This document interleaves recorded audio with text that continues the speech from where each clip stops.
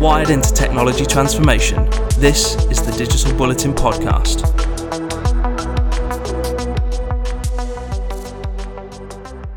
Hello, listener. It's that time again. It's episode 17 of the Digital Bulletin podcast. Thank you for tuning in. Your reward for doing so is the company of our delightful panel today, made up of Digital Bulletin CEO, Romilly Broad. Hello. And for the very first time, our staff writer for Digital Bulletin and Tech for Good, Beatriz Valero. Hi, B. Hi, good morning. How are we, guys? Rom, have you done anything interesting or zany since the last pod? I'm intrigued to know how this latest lockdown has, brought out your creativity, shall we say? Well, it hasn't really, but I did over the weekend. So last week we had a lot of snow in this country, and over the weekend I watched it melt. So exciting. It was amazing, because the last piece of excitement I had was several weeks ago when I painted my kid's bedroom and watched that dry. That's lockdown entertainment for me these days. It sounds enthralling.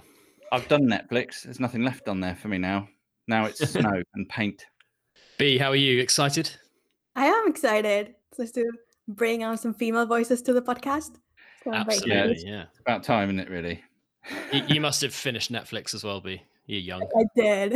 Yeah. And I've had like double the amount of snow, because obviously I was in Madrid, and that was quite crazy. Yeah, any amount of snow in Madrid is crazy, I think. Right, listener, we have our usual trove of audio treasure for you today. B is here, and we will quiz her on our latest Digital Bulletin case study, which featured Schneider Electric. We'll also analyse Bitcoin's recent surge and the ever-evolving cryptocurrency landscape, while I interview Avanade's Richard Gregory on the rise of the digital workplace. But first, here's some news.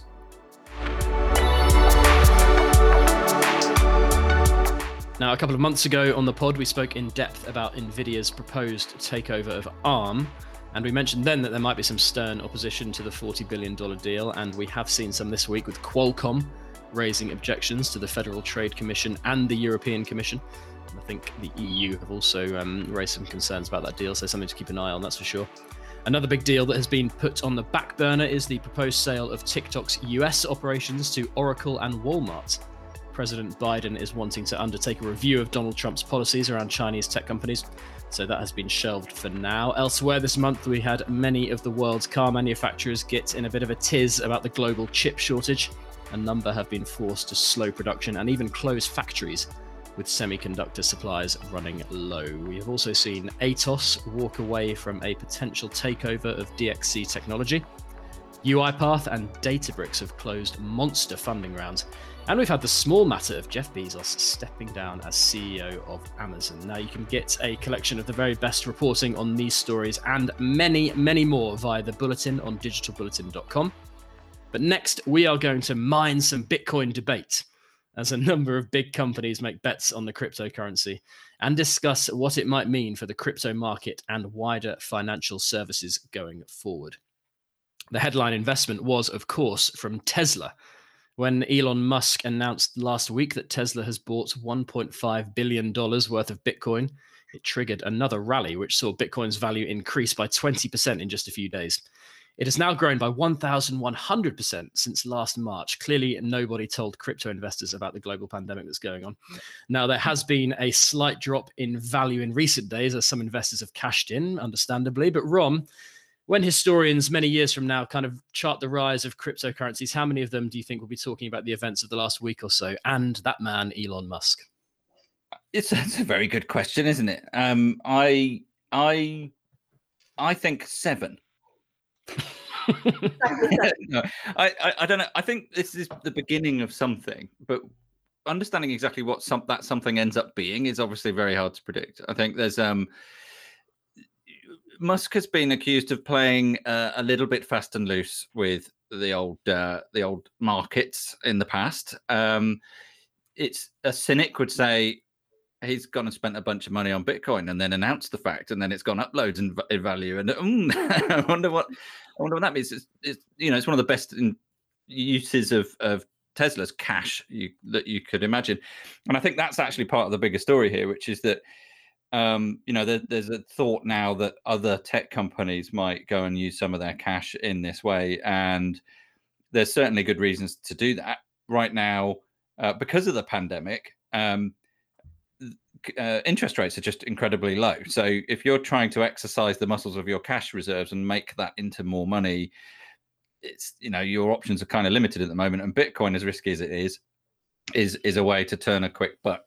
But it's you've got to have a lot of money. Now the tech companies do have a lot of money and they can afford to take that risk. But will others join suit? I don't know. How quickly will they all cash out? It's just an unknown, isn't it?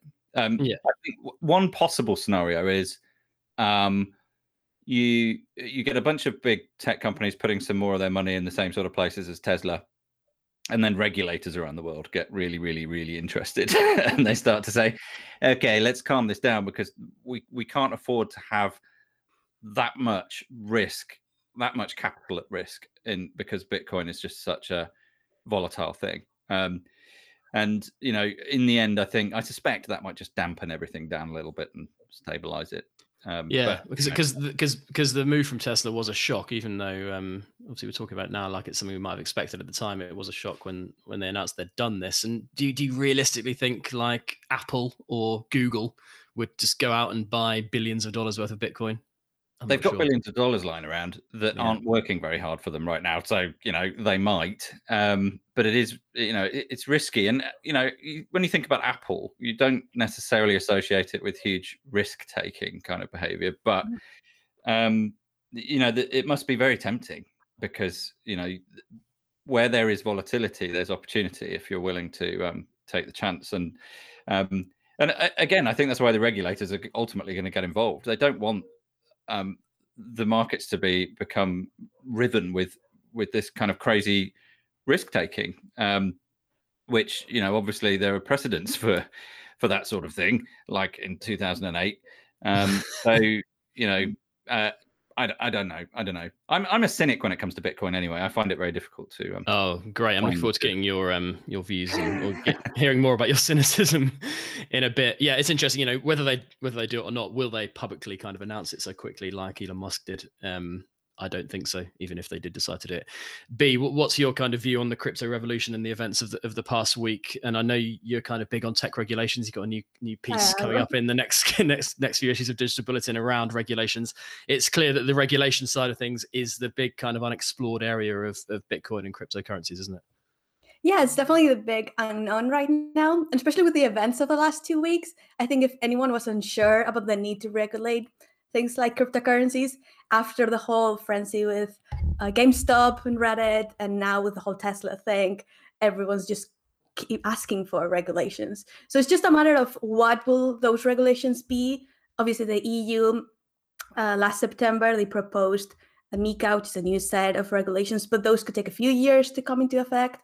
And there's other different countries that are approaching in totally different ways. Like China, for example, banned cryptocurrencies.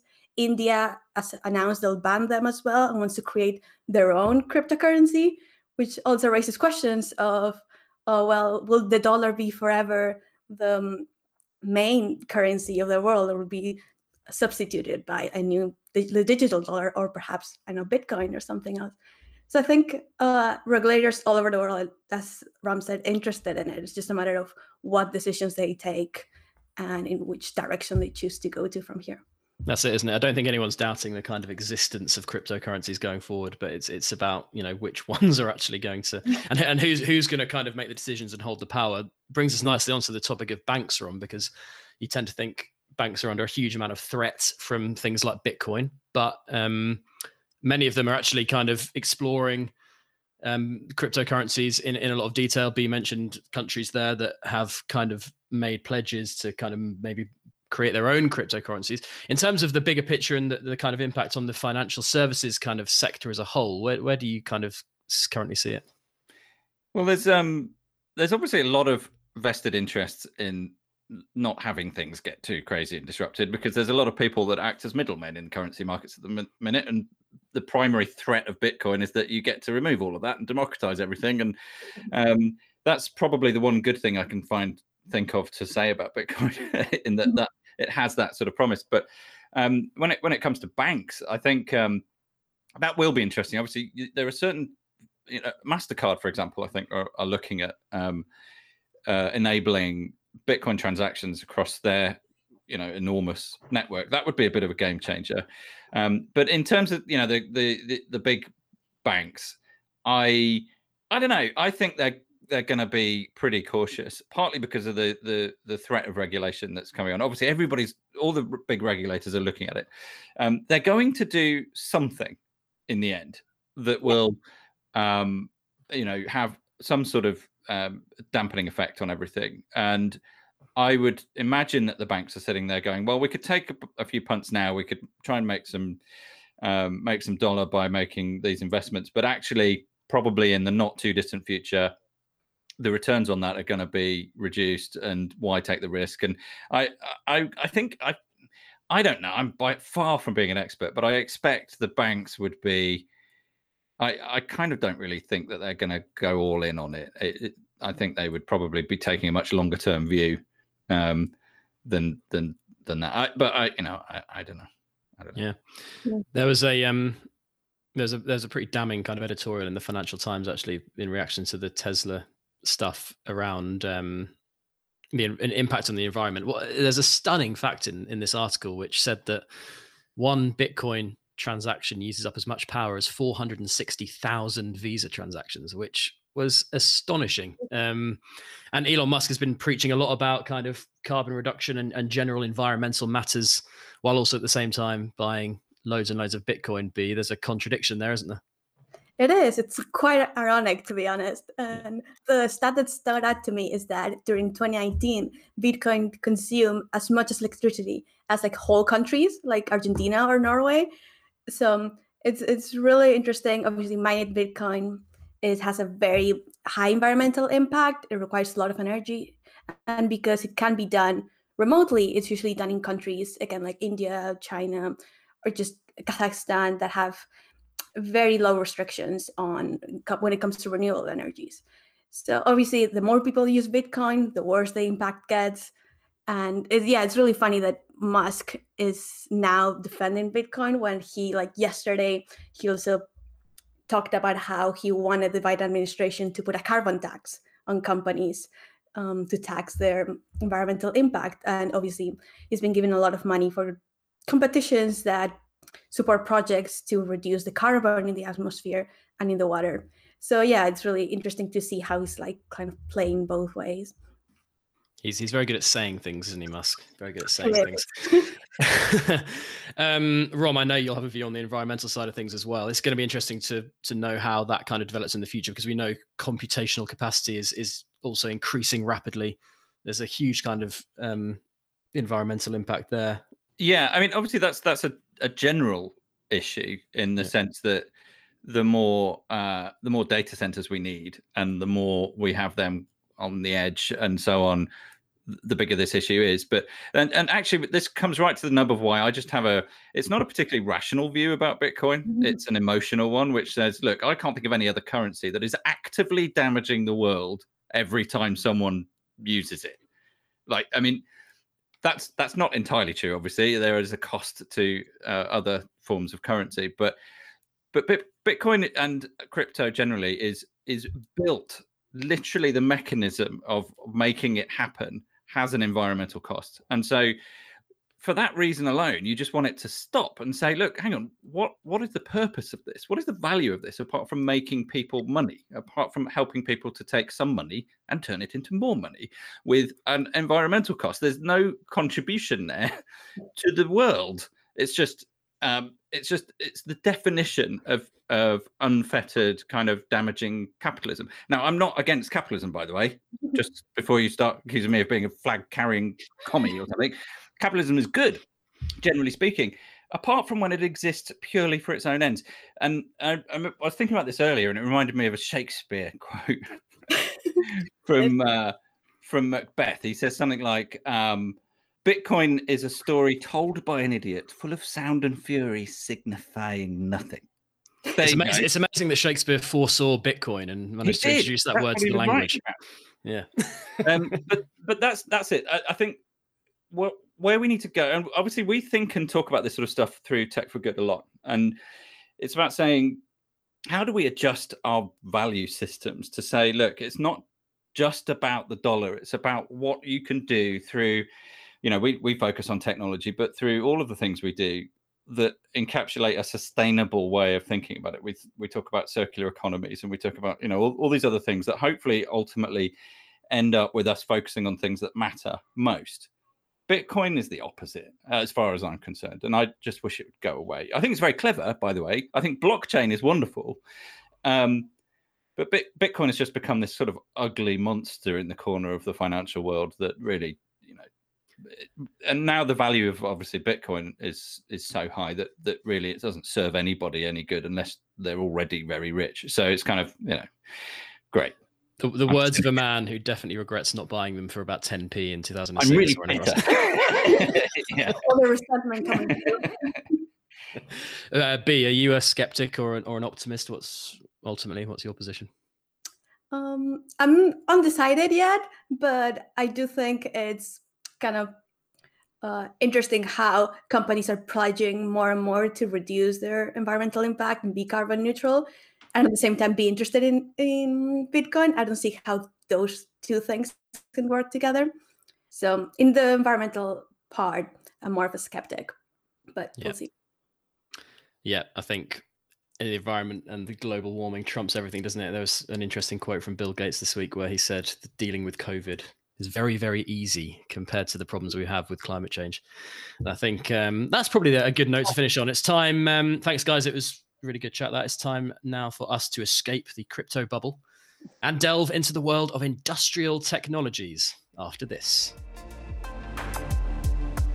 Find us as Digital Bulletin on LinkedIn, Facebook and Instagram, and at Digi_Bulletin on Twitter.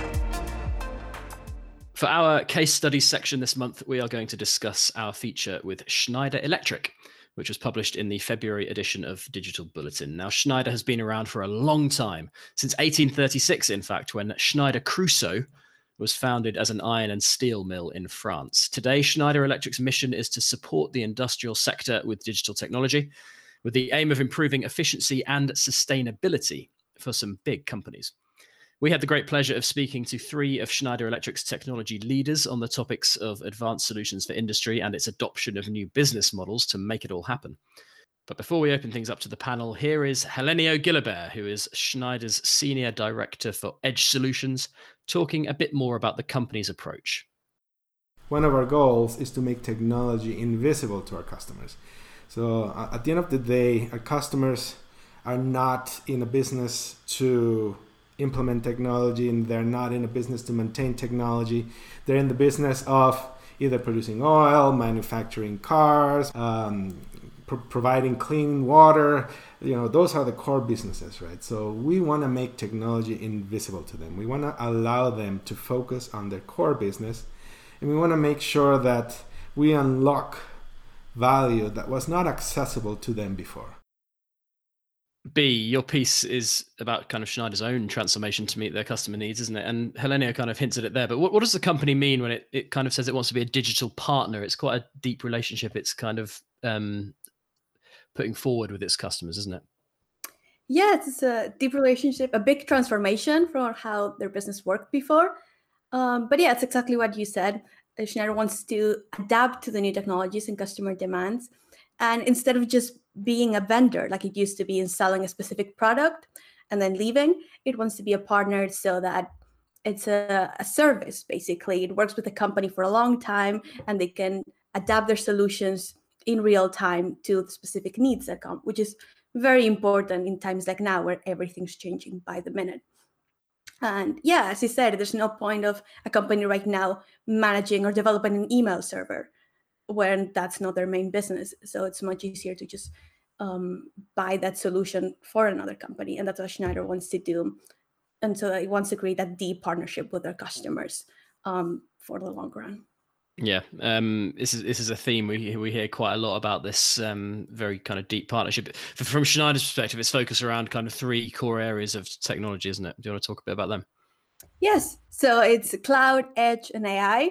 which I'm sure everyone's heard a lot about them in the past year. But yeah, they've existed for a while, but definitely with COVID in the past few years, they've accelerated. And now they have things like edge computing, for example. It has a lot of higher processing capabilities, memorability, storage. It's a lot cheaper as well. And it basically allows companies to bring their data storage closer to the devices. And then that, when you add that to the cloud and to AI, what it allows is for companies to just monitor their machines from the distance and also being able to adapt them in real time to things that are happening. So instead of having an engineer going to the machine and adapting it in the moment, you can just do it remotely and automatically. So yeah, it's definitely a huge transformation. Yeah, some really interesting examples there. Ron, Schneider are moving to this subscription model. A subscription model is a really kind of popular way of selling, a company selling their products now, isn't it? And we think of like software as a service and a company managing kind of end to end that product for their customer. It's not a surprise that Schneider are adopting something similar, even though their scope of work is a lot greater, isn't it? Yeah, I mean, it's a perfectly logical thing to do, isn't it? If you think about it, I mean, you look over the last few decades, servitization as a thing has been a constant as folks that make stuff and sell them to other people find ways of supporting that in an after-sales sense. So they're saying, well, look, now we've provided you this thing. Now there's a bunch of services we can tack on to the end of it. The ultimate the ultimate endpoint of that is where actually all you're doing is providing services, and you can see that all over the place. So for example, I'm bombarded with adverts constantly from Volvo, who are saying, look, why don't you subscribe to my cars? And it's like, well, okay. So that's the conversion of product into services, and Schneider's applying the same logic, and it makes perfect sense. If they want to build deep, ongoing, agile and responsive relationships with their customers, so they're not just providing goodies, they're providing goodies with benefits, that's the best way you can possibly go. And I think that's generally true of anybody who's providing services, especially businesses providing services to other businesses, and especially when it involves technology, right? Because it's moving so rapidly and people are changing, flowing in and out and around, and change management is such a big part of all of that if you need your providers, your technology providers, to be as quick and responsive at changing as you as an organization are. And that's a provision of far more than just tools. It's a whole relationship that they're subscribing to. Yeah, something I hear a lot when I talk to executives about this kind of trend is that you're almost creating another company, which is the service provider and the customer create or working around whatever projects they're on, and that kind of becomes, you're working as one. You're becoming one kind of organization. The kind of the operating model runs that kind of close together. So yeah, I mean, to move it on, a significant part of Schneider's own transformation has been the modernization of its factories. B mentioned earlier, it has 400 and it has successfully automated 6 factories so far with some eye-catching results. For example, its factory in Kentucky has made savings of $6.6 million and reduced CO2 emissions by 78% since it joined the program. A key piece of factory technology for Schneider Electric is the Autonomous Production Advisor, which you can read a lot more about in B's piece. It's a software solution which monitors industrial machines and makes predictions and suggestions to improve efficiency. It has now taken this product to market, and here is Fahad Sahir, Schneider's Digital Solutions Manager, to explain more. Autonomous Production Advisor is a product of ideas and customer collaboration in Schneider Electric. The solution really came into play where we went out and asked customers how they see digital technologies solve their problems. And the best part was that in collaboration with the customers, we came up with the best mix of cloud, AI, data analytics, and we put it all together in the Autonomous Production Advisor. And that has helped us pave way in how such technologies can get easily adapted when you have feedback from customer and the technology is developed in collaboration with customer feedback. And Autonomous Production Advisor is not just a solution out of a box, it is a solution that adapts to the customer needs. B, it's clear that collaboration is really important to Schneider Electric, let's talk about kind of ecosystems, because they work, don't they, with a lot of companies to stay at the cutting edge. They do. So yeah, it is very important, not just with their customers, but also with other companies. So when I was talking to Helenia and Pat, they talk about how what's happening in the IT industry, where suppliers work together to kind of develop the best product possible and then sell that to the client. So they're envisioning something very similar to that happening in the industrial world. And to do that and to foster that, Schneider Electric has created the Schneider Electric Exchange. That's where companies can work together and kind of upload their solutions. For example, with the autonomous production advisor that Pat was talking about, if someone changed or improved a piece of software that's related to that, they could upload it to the exchange, and then other people could download it as well. And there's like fostering this climate on collaboration. But also with startups, so not just the big players like Accenture or Claritype, but now innovation, the cost of innovation is a lot lower. So it's a lot more affordable to develop new solutions. And Schneider has been working with a lot of the startups like Kelvin, who has developed control systems for the autonomous production advisor to make it safer and to optimize its operations. So yeah, definitely we can see how the industry is changing a lot in that way and kind of moving towards a different type of model. Ron, why do you think big companies are so keen to work with startups? What do you think they're trying to tap? Agility and innovation. Ultimately, it's you. If by participating in an ecosystem of startups who are trying new things, you as a large organization, and this sounds a bit cynical, but as a large organization, you're deferring a lot of the risk onto them, because innovating is about much more than just putting some money into developing some stuff. It's about doing that and then implementing it. Now, if you try and do that yourself internally, you suck up resources into that exercise, and then it's easy to get stuck into things like, I guess it's like a gambler's fallacy. You say, right, well, we're going to put a bunch of money here internally into this particular thing that we're going to develop, and it's not quite working yet. It's not quite working yet. Let's just put more money in, more money, more money. It's much better to go and get someone else to do that. And then test things out. But I think this is all really interesting, in the sense of, we've been hearing for years about the intelligent enterprise, as it were, which is, a kind of, I don't want to say singularity. I'm going to say singularity. It's kind of a point at which we've got all of these different things coming together, whether it's advanced analytics and edge computing and all these other things that ultimately provide an intelligent source of truth for any company to kind of run itself efficiently. And this feels to me like Schneider's taking a fairly large step forward in that sense, and being able to provide the foundations of that kind of thing to its clients. And that's particularly interesting when you couple it with the kind of the subscription idea, which is saying, look, we're not just going to provide you this and we're going to take an X amount of money and then good luck. It's saying, actually, no, we want to embed this service into this intelligence, if you like, into your organization, so that you can forevermore become more adept at using these things. And I think, it's a really smart move by Schneider, and I suspect by their clients as well, to adopt it. Yeah. It's definitely a more long-term perspective move. Yeah, I find it really interesting when we speak to these companies who have such a long history. 1836, Schneider was first formed as an iron mill, as I said earlier. It reminds me, Ron, of the story we did with Hartman Group, with an equally kind of older company who just have to continually change and evolve. And in a way, they just become different companies every 10 years because they're just adapting to the market.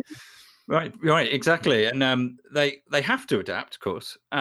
Hartman's particularly interesting, and it's kind of similar to Schneider in a way, and that a lot of what they deal in is kind of old school technology stuff. It's basic things. So in Hartman's case, they're, just in case people don't know, they invented the sterile bandage back in whenever that was, and saved millions of lives by doing it. And then went on, and they still, most hospitals you go into, you'll be able to look around and see the Hartman brand on things. It's one of the biggest companies you've never heard of, kind of thing. But they're probably producing the juice that gets put into your arm, and the plasters that get put on your head, when you have had a bit of a heavy night, whatever it is. But they've developed all sorts of interesting service level stuff, around the provision of their products, particularly when they're saying, look, we can, plug these things into your hospital. We'll make the procurement much more intelligent so that, you're ordering the right stuff at the right time and making sure your inventory is at the right, your stock management of these things is at the right level. It's kind of the same process. And actually a lot of the big players, these big companies that have been around for a very long time, who are excellent at doing, fairly fundamental things, are able to find big gains by adapting and being nimble at the edges with new technologies. Yeah, great stuff. B, what were your kind of main conclusions from this case study? It must have been great to speak to three people from such a big company who are working within that huge organization to just kind of make it as agile as it can be. It must have been a really interesting project to work on. Yes, it was fascinating to see how, such a huge company that has such a huge history changes itself just to stay relevant. And also it was a really international project, which was really fun. It was I spoke with three managers, but one of them was in Canada and then another one was in Australia. So that's one of the things of this COVID era, that we might not be able to meet in person, but we can definitely have a lot more conversations across the globe, which is great. So it was really exciting. Yeah, always good to get a global perspective. Right, we are going to move on now, but you can check out B's work in its totality over on digitalbulletin.com with a feature-length article and 2 videos on Schneider Electric's culture-first transformation. Next for us, the digital workplace. Power up your day with the Bulletin Brief, the latest news, insights, and opinion delivered straight to your inbox. Recently, I had the chance to sit down in a virtual sense with Richard Gregory, who is the Senior Director for Modern Workplace Solutions at Avanade. A joint venture between Microsoft and Accenture, Avanade provides IT consulting and services to a global client list. And Gregory is heavily involved in its work around the digital workplace, which has been a hot topic since the onset of COVID-19. In the interview, I speak to Richard about what future workplaces might look like and the role of automation and data analytics. But first, I asked him just how quickly the dynamics of work are currently changing. I think rapidly, Ben. I mean, for us, you look at the wider trends, whether that be around the ability to work from anywhere, automation, employee experience, well-being. I mean, they've all been there. They've all been macro trends for a number of years. So I don't necessarily think that anything's massively changed in terms of what organizations are doing, but in terms of the speed that they're having to adapt. I mean, is it Satya Nadella who said that ultimately 2 or 3 years worth of transformation's been boiled down into the last 6 months. And I don't think we're going to see that pace of change stop anytime soon. If anything, I think organizations are going to have to accelerate that pace of change to survive. Gartner put out a really interesting survey, their Global CEO survey just before Christmas, and they said that the number 2 challenge that CEOs have is that behavioral change, that change of the organization to go quickly enough to ultimately survive in this challenging time. One of the key kind of buzzwords and technologies, Richard, is automation. Maybe you can tell us how automation is being used to improve workplaces and augment workforces. Yeah, absolutely. So we've seen for a number of years now, clients talk about the opportunities with automation.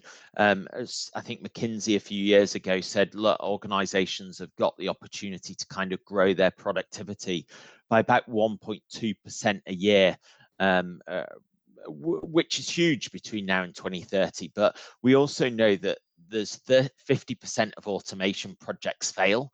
And typically they fail because they forget that people element. They focus too much on the technology, too much on the processes, and not enough about the people. And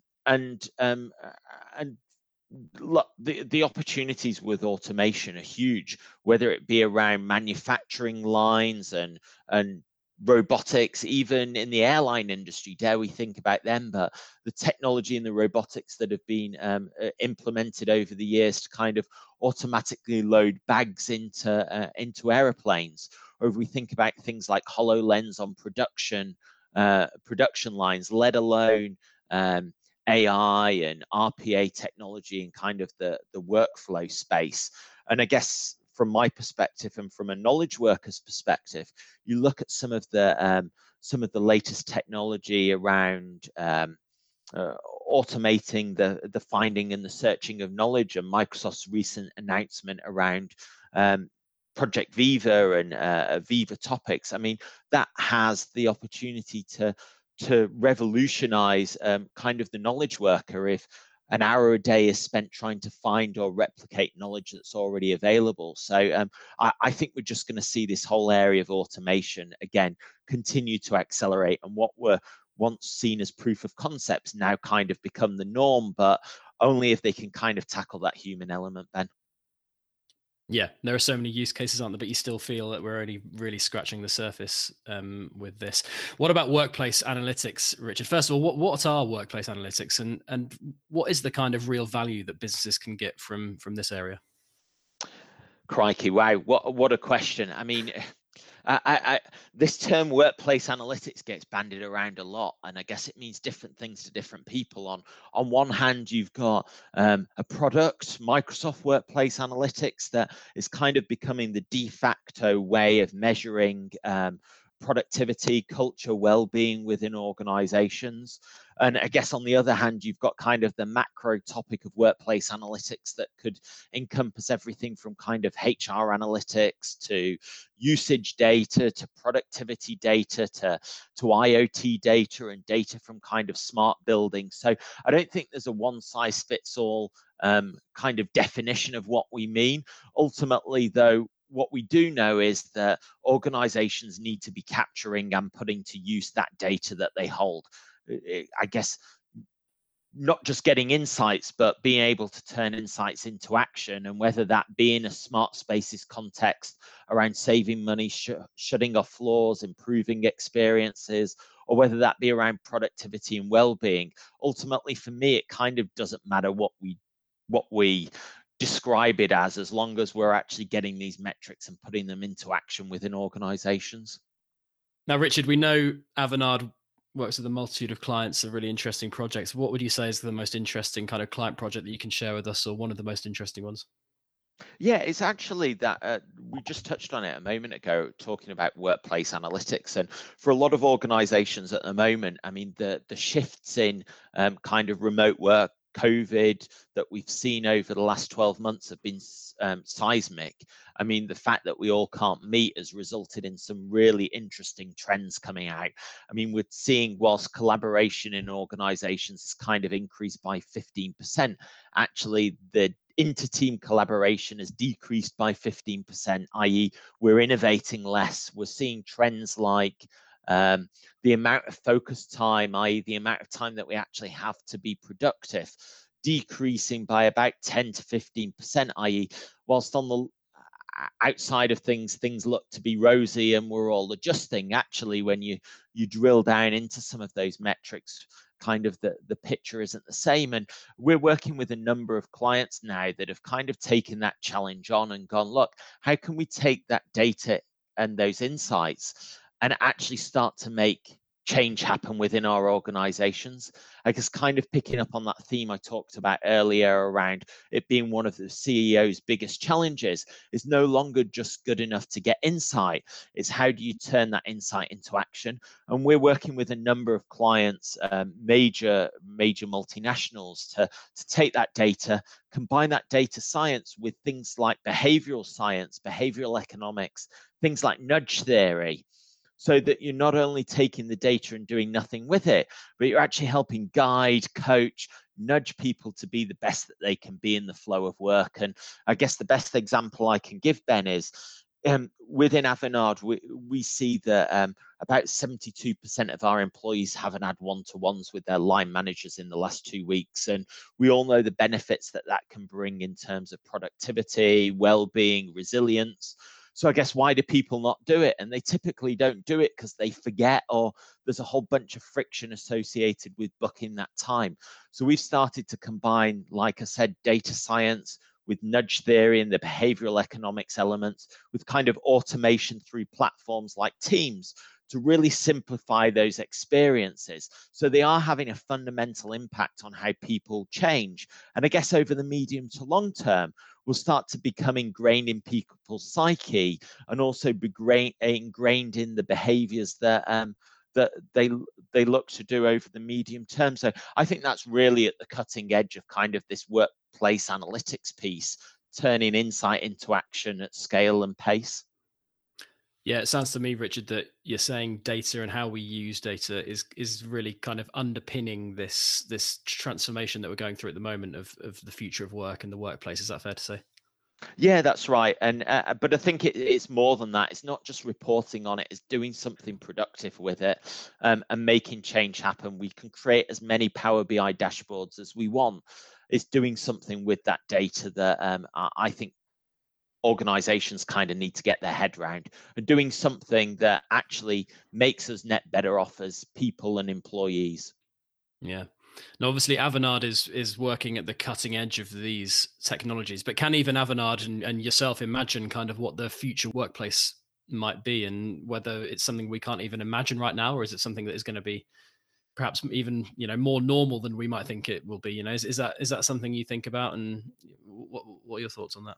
Yeah, wow. I mean, if I think in the short term, I think where we're going to be over kind of the next 2 years, we're obviously going to start to transition back to physical workspace. I think there'll be fewer people that are working 100% of their time, but we're certainly not going to go back to where we are. And like I say, a lot of organizations have kind of dealt with the digital workplace. They're now starting to think about what changes do we need to make to the physical workspace, i.e. no more chicken coops, but more collaborative space, more IoT data, digital twins of that workplace. And I mean, that will start to go into alternative space and virtual space, things like alt space, SharePoint spaces, VR, XR, I think will be here within the next 2 years. I think more broadly than that, we're going to start to see technology become far more human-centered. And what do I mean by that? Starting to take brainwaves, starting to take analytics and data from things like our watches, starting to play back into how that shapes our experience as employees, so that actually we'll start to create a really hyper-customized, hyper-personalized experience, so that each individual's experience within the workplace will vary dramatically. And I don't think that's too far away. Over the medium to long term, I mean, obviously, 5-10 years, who knows what that's going to look like in terms of robotics and some of the wider automation trends. Right, it's time to let you go, listener. But before we do, a couple of plugs. Did you know that you can listen to our best long-form written content in podcast form? Bee's Schneider Electric case study and another excellent offering on IKEA went live last week, so well worth getting your ears around. Also last week, we launched issue 7 of the Tech for Good magazine, which investigates how NASA and the European Space Agency are using satellites to lead the fight back against global warming and Bitcoin. Last but not least, I want to say thanks to the panel. Romilly, thank you. No, thank you. And Bea, thank you. Fantastic debut. Thank you. Thank you for welcoming me to the podcast. No worries at all. And we'll be back same place, approximately the same time of the month in March. Bye-bye.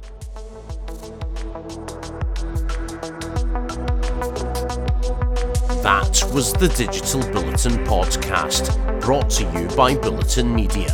Listen and subscribe to a range of podcasts on Spotify, Apple Podcasts and Stitcher. Plug in for news, features and case studies on the very latest in enterprise technology and digital transformation.